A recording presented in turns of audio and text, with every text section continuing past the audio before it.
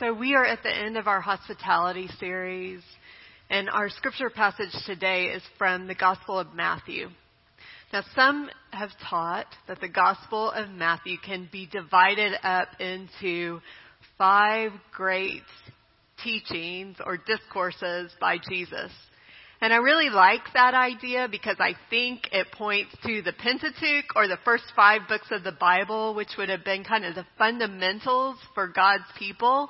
And so it is as if Matthew is saying to his readers, hey, I've got some fundamentals of Jesus for you. Our scripture passage today is from the end of the 5th discourse in Matthew's gospel. So we're in chapter 25 of Matthew. We're going to begin with verse 37 and go through 40, and then we're also going to read one verse of scripture from Hebrews. Would you read with me? Then the righteous will answer him, Lord, when was it that we saw you hungry and gave you food, or thirsty and gave you something to drink? And when was it that we saw you a stranger and welcomed you, or naked and gave you clothing? And when was it that we saw you sick or in prison and visited you? And the king will answer them, truly I tell you, just as you did it to one of the least of these who are members of my family, you did it to me. And then from Hebrews, this is chapter 13, verse 2. Do not neglect to show hospitality to strangers, for by doing that, some have entertained angels without knowing it. So at my house this last week, we're getting ready for Halloween by thinking about what our Halloween costumes are going to be. My kids are planning what their Halloween costumes are going to be. So my 15-year-old is dressing up with some of her friends as girls from the 1950s. And my 9-year-old wants to be a college football coach. So this week we found him a headset. We got him a whistle. We got him a clipboard, and he's good to go. So I suspect that I'm going to still recognize them as Alice and Daniel when they walk out the door on Halloween night. I don't think that I'm going to look at them at dinner and think, oh, look, it's Doris Day and Jim Harbaugh. They've come for dinner. But maybe I will. Maybe I'll think that if their costumes are really, really good. These 2 passages put together, put side by side, remind me that spiritually speaking, there are some pretty darn good costumes out there. People are not always who they claim to be. We, you and I, are not always who we claim to be. There's some posing and some posturing that goes on among us. So just 2 chapters earlier in Matthew, so at the very beginning of the 5th discourse, Jesus is talking to the scribes and the Pharisees, and repeatedly, as he's denouncing them, he uses the word hypocrite. He calls them hypocrites.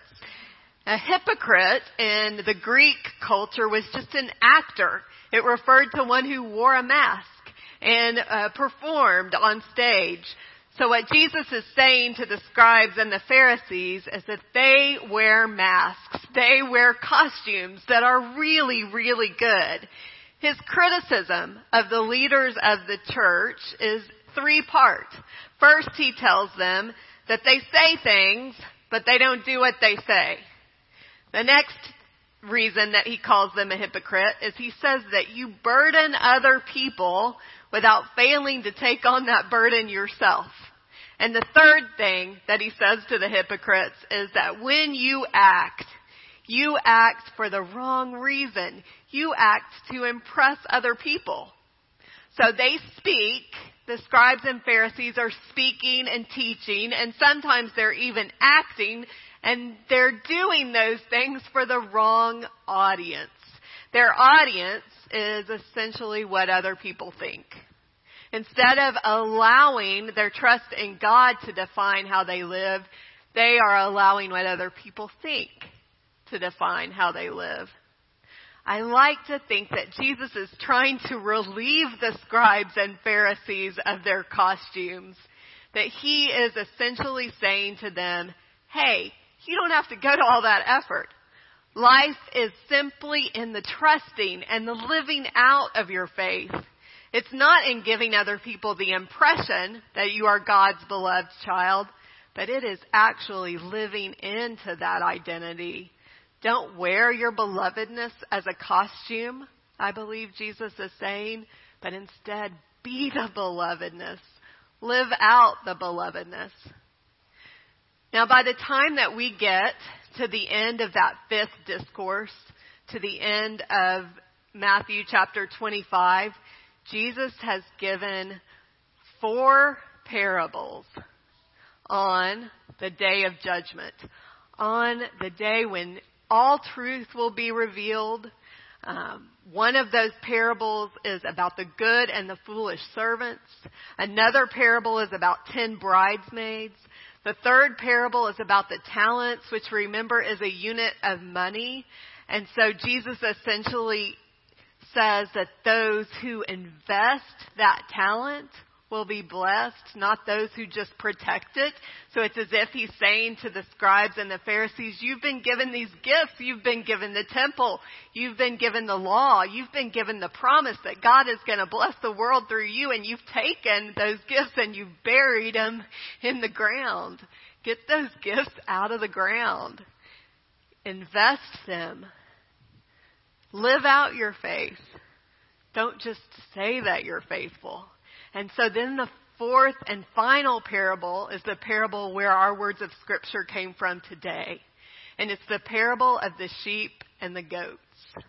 And so the shepherd, this parable says, the shepherd is going to take his or her flock and going to separate the sheep from the goats. In the Middle East, what you need to know about a flock of sheep and goats is that they are together. So like on my grandfather's ranch in the hill country, he had a flock of very fluffy sheep. There weren't any goats in that flock, but that's not the case in the Middle East. Even today in the Middle East, goats and sheep are kept together. And so maybe we have a picture, we do. That's goats and sheep. And see, they all kind of look the same. So when the shepherd or shepherdess gets the flock home at night and wants to separate them out, the reason that he or she would want to separate them is because the goats are less hardy. So she would cover up the goats if it were going to be a cool night. And the way that you can tell the sheep from the goat is by their tail. If the tail is up on the animal, it's a goat. If the tail is down on the animal, it's a sheep. Here's another way that you can tell the sheep from the goat. This comes from a friend of mine who recently traveled to Israel. She was watching a shepherdess keep her flock. And what she said about the sheep was that the sheep stayed really close to the shepherdess and they stayed together. But the goats would individually wander off by themselves. And so when the shepherdess would spot one of the goats wandering off by itself, she'd take a rock and she'd throw it on the other side of the goat to say, hey, that's too far, come back. So it is that the sheep and goats can be separated, can be distinguished by what they do. And that's what this parable says as well. That the sheep and the goats can be distinguished by what they do. Their costumes will be taken off by how they respond to those in need. It's as if the heart is revealed, the costume is taken off by how we live out our faith every day, by how we act, by how we respond to those who are in need. The late Fred Craddock preached on this particular text, and when he preached on this text, he said this: I was alone. I had no one in the world. My husband had died. My children lived in another state, but I stayed in a big empty house. Did or did you not come and see me? I was in prison. I was cut off from society for my misdeeds. I was a criminal, yes, but still a human being. Did you or did you not come and visit? I was hungry. I was peering into a world of banquets and diets. I saw more food flushed down disposals than my entire family had eaten. Did you or did you not offer me anything to eat? I was a stranger. I was new at my job. new in the city, new in the neighborhood, new to an apartment building. I did not know a soul. Did you or did you not introduce yourself to me? Both of our texts for today, the one from the Gospel of Matthew and the one from Hebrews, suggest that the very best costume, that the award for best costume goes not to you or to me, but it's a surprising honoree. The award for best costume goes to the divine. It goes to Jesus. Jesus isn't attractive as he's often portrayed in Hollywood. But instead, in these texts, Jesus is unappealing. Jesus is even intrusive. You will probably remember that Mother Teresa, when she was asked about the poor that she served in Calcutta, described them as Jesus in distressing disguise. Jesus shows up in surprising ways in our world, in unexpected ways. But one way we can always count on finding Jesus is when we respond to someone who is in need. The early church wrote about 7 deadly sins. And what the early church said about these 7 deadly sins is that each of the 7 of them were ways that we could just eventually destroy ourselves if we pursued them. And one of those sins is the sin of acedia, which essentially means, I don't give a damn. I don't care. When all is said and done, these texts ask us, did you care? Did you care for people who were in need? Well, here's the good news. The good news is today is not that day of revelation. Today is not that day of judgment. The day where all is said and done, where the costumes are taken off and the truth is revealed. I was much helped this week by a book called Radical Hospitality from a Benedictine community in Michigan. In it, the authors, one who is a monk and one who is a volunteer in the community, in the monastery, distinguish between the real self and the false self. The real self is the person that God knows I can become. The real self is the self of potential, of becoming. The false self is the costume. The false self is often defensive, it clutches, and it mistrusts. Our walk with Christ is a process of becoming more loving and more patient. And who we become is a result of the accumulation of choices that we make each day. And so what kind of heart is being created in me is the question I want to ask as I move through my day. Because this is determined by the choices that I make about the situations that I find myself in and the people that I'm in relationship with. 2 stories from the monastery. One was about 2 of the monks who lived in the monastery. They had been called into the priesthood together. They'd known each other for a long time when the story took place. And the 2 monks' names are Father Dan and Father Mike. So one day, Father Dan got really upset with Father Mike over an insignificant offense, and he decided he was going to write him a letter and tell him how he'd been wronged. He wrote that letter and he slipped it under Father Mike's door, and then he didn't sleep very well at all that night. Because it's never the person we want to be, God wants us to be, the one with great potential that shows up when we're angry, is it? It's the one that's clutching, the one that's defensive. It's the false self. So of course he didn't sleep very well that night. The next morning, the opened letter was flipped back underneath Father Dan's door with these 4 words written on top of it in ink. This is not you. What I want you to hear in this story is first forgiveness. I want you to hear forgiveness in that story because that's exactly what Father Dan experienced. The second thing that I want you to hear is that pursuing the fruit of the Spirit, it's always a process. We all do stupid, selfish stuff. You don't have to categorize your costume today. Am I a sheep or am I a goat?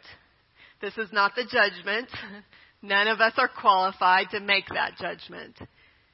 We have the opportunity each new day to grow in love.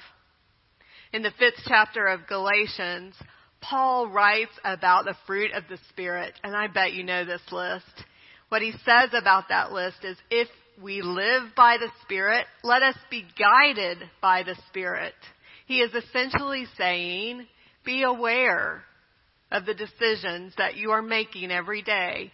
If they are guided by the Spirit, then you are creating in yourself a heart that is loving, that is joyful, that is peaceful, that is patient, that is kind and generous and faithful and gentle and controlled. But if you are not guided by the Spirit, if you are instead guided by your own selfish intentions, then your decisions every day look angry. They look like you're clutching. They look like you're selfish. And that is the essence of the list that precedes the fruit of the Spirit that Paul calls the works of the flesh. So are you creating the kind of heart that sees the needs of others and responds to those needs? The second story that I want you to hear from that Benedictine community takes place in the 1970s at the information desk for the Benedictine community. The monks would volunteer to answer the phone there, and frequently they would be asked, do you have a Mass on Sunday that's open to the public? They were given a line that they were to read in response to that question. This is what it was. Yes, we do, but it is very early, and we are very hard to find, and we are not a parish. Have a blessed day. The message was clear to those who were calling. Stay away. And the original St. Benedict, he would not have been very pleased with that response. But the thing about the calls is they didn't end. They kept coming. They got more and more frequent. And the monastery eventually heard God's words in those calls, and they changed their ways. The monks would say that they loved solitude and they loved living in a cloistered space. They valued and they loved their alone time so much that they sacrificed their relationships with the outside world. They sacrificed loving their neighbor for their own tranquility. The truth of the matter is, when we love something or someone, we make sacrifices. We make sacrifices for those people that we love and for those things that we love. Be careful, the scripture passage tells us. Be careful what you make sacrifices for and who you make sacrifices for. These lessons on hospitality remind us to prioritize, because we can't make sacrifices for all people. We can't make sacrifices for all things, even when people are good and things are good. If I look over the course of my week, I recognize that over this last week, I made sacrifices for my children. I made sacrifices for my husband, for my extended family, for my church community. I even set time aside to listen to God. But the question that I need to tend to is, did I sacrifice for someone who is at the end of their rope? Did I sacrifice for someone who is in need? Becca Stevens is an Episcopalian priest, and she oversees a community for women who have survived trafficking and addiction. And she, in her devotional book that's called Letters from the Farm, calls Christians to go and visit prisons. What she says about women in prison is that 85% of them, of incarcerated women, are survivors of childhood trauma. And so she encourages Christians to go and visit those who are in prison. She says this: So if you can't hear a sermon one Sunday, if you can't hear a sermon, go to a prison and let that experience preach to you. I think what we need to hear this morning is that we reach out to those who are in need, not simply to be obedient, not just because the Bible tells us to, but we reach out to those who are in need because that's where the treasure is. That's where what is really valuable is waiting for us. Would you pray with me? Most merciful God, we are grateful for your acceptance and your forgiveness that so often every day work in our great favor. Your ways are not our ways, but we want to grow in your likeness. So create in us humble and grateful hearts that we have room for other people. Provide us with spiritual resources to help other people and the courage to reach out. It's in Christ's name we pray. Amen.